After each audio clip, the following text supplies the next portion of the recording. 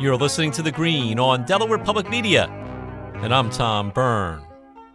Home sales in Delaware, buffeted by a variety of issues like low inventory and high interest rates, remain sluggish.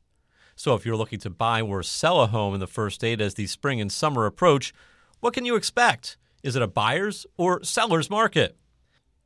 This week, contributor Eileen Dallabrida examines home sales in the first state and what's driving them in her latest piece at DelawarePublic.org. And she joined me to delve into the details.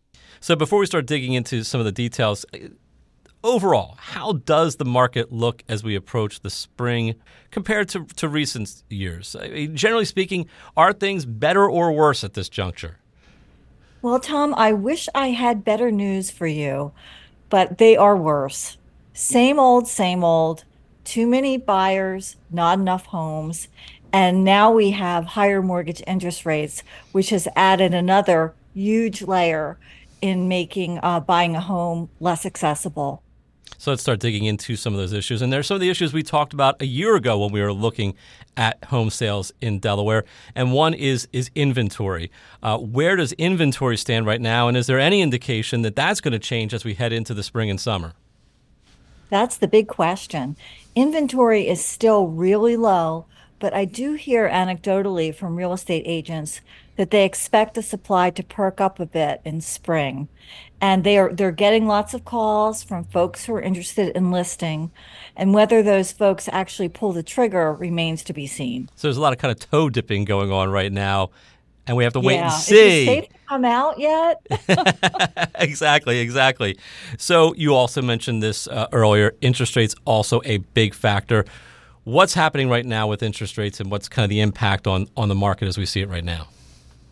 Well, after hitting a jaw-dropping 8% last summer, at least jaw-dropping by recent standards, they've ticked down to about 6.5%, 7%. And so what does that mean when you start talking about prices in the first states in terms of both the inventory and the interest rates? When those two things kind of collide, what does that mean for the prices we're seeing right now? Well, if interest rates are double what they were the last time you bought a house, it means that monthly mortgage payment on the new house would pretty much double too, even if you're borrowing the same amount of money. If there were more inventory, home prices would likely go down to make up for that. But with so few homes available, prices are still inching up. So the way prices are right now, are people getting a little greedy and maybe asking a little bit too much? Are they thinking they can, if they are going to put their house up for sale, they can milk a little bit more out of it, maybe to help them on the backside when they have to go buy their next house? And what happens with prices, houses that are a little bit overpriced? There are a lot of people who have gotten a little greedy, and typically their agent tries to talk them into pricing the house appropriately, but they won't always go for it. And they say that overpricing is harmful in the end because the house doesn't sell quickly. And people see it as a stale listing, and then they start offering less money, especially at the beach where prices have really gone up. There has been a little wavelet of price reductions on the very high-end homes. I was thinking in North Shores, a very Tony community in Rehoboth, recently a 7-bedroom, 6-bath home, lots of decks, water views, not the ocean, pond views, sold for $4 million, which was $1 million less than the listing price. And we're seeing other properties that are getting dinged, 150,000 below listing, 50,000 less than listing. So the market will tell people when they have priced the home too high.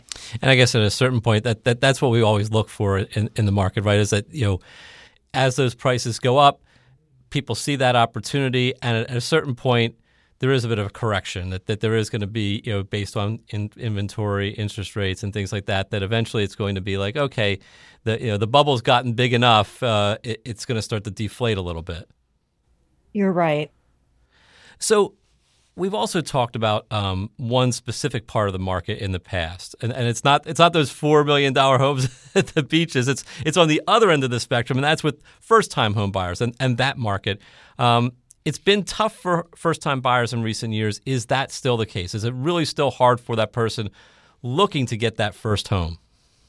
It is. I mean, the state is offering some great programs for first-time buyers looking for homes at less than $285,000. That's the threshold.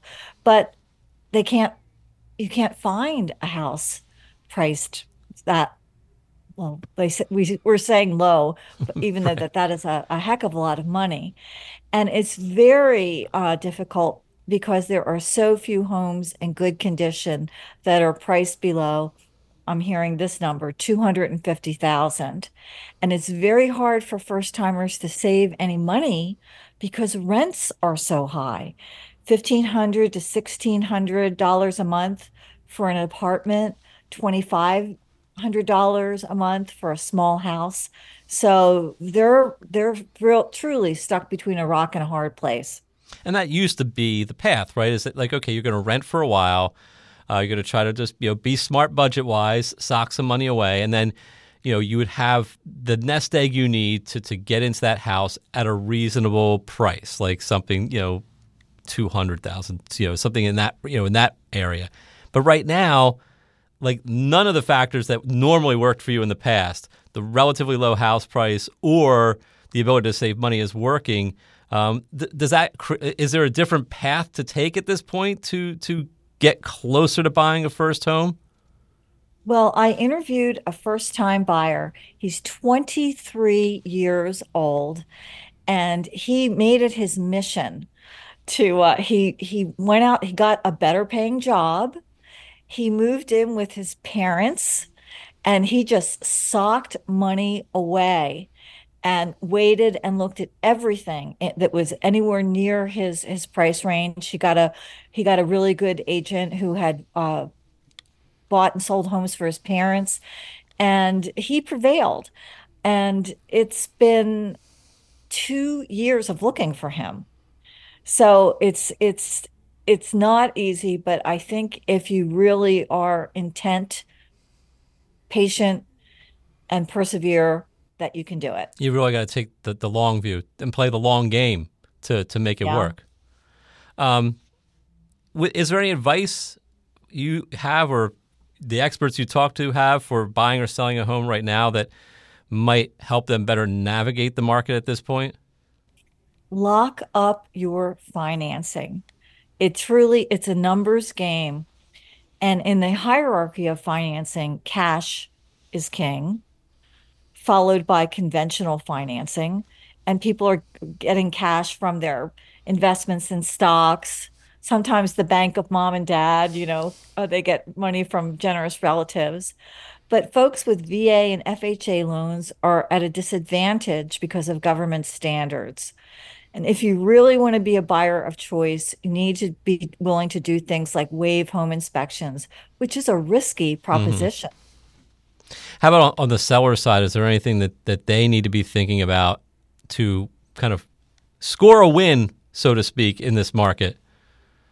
Well, I think it's to price the property right, that and also make sure that it's a big advantage to have a house that is in tip-top condition. So do that painting and plant those petunias. Make it as move-in ready as possible.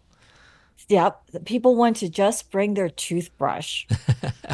So, how about the long range picture? How does that look right now? Is there any hope that perhaps interest rates are going to go down, even if you had to buy now and would be able to say like, well, maybe in a couple years I could refinance if interest rates come down?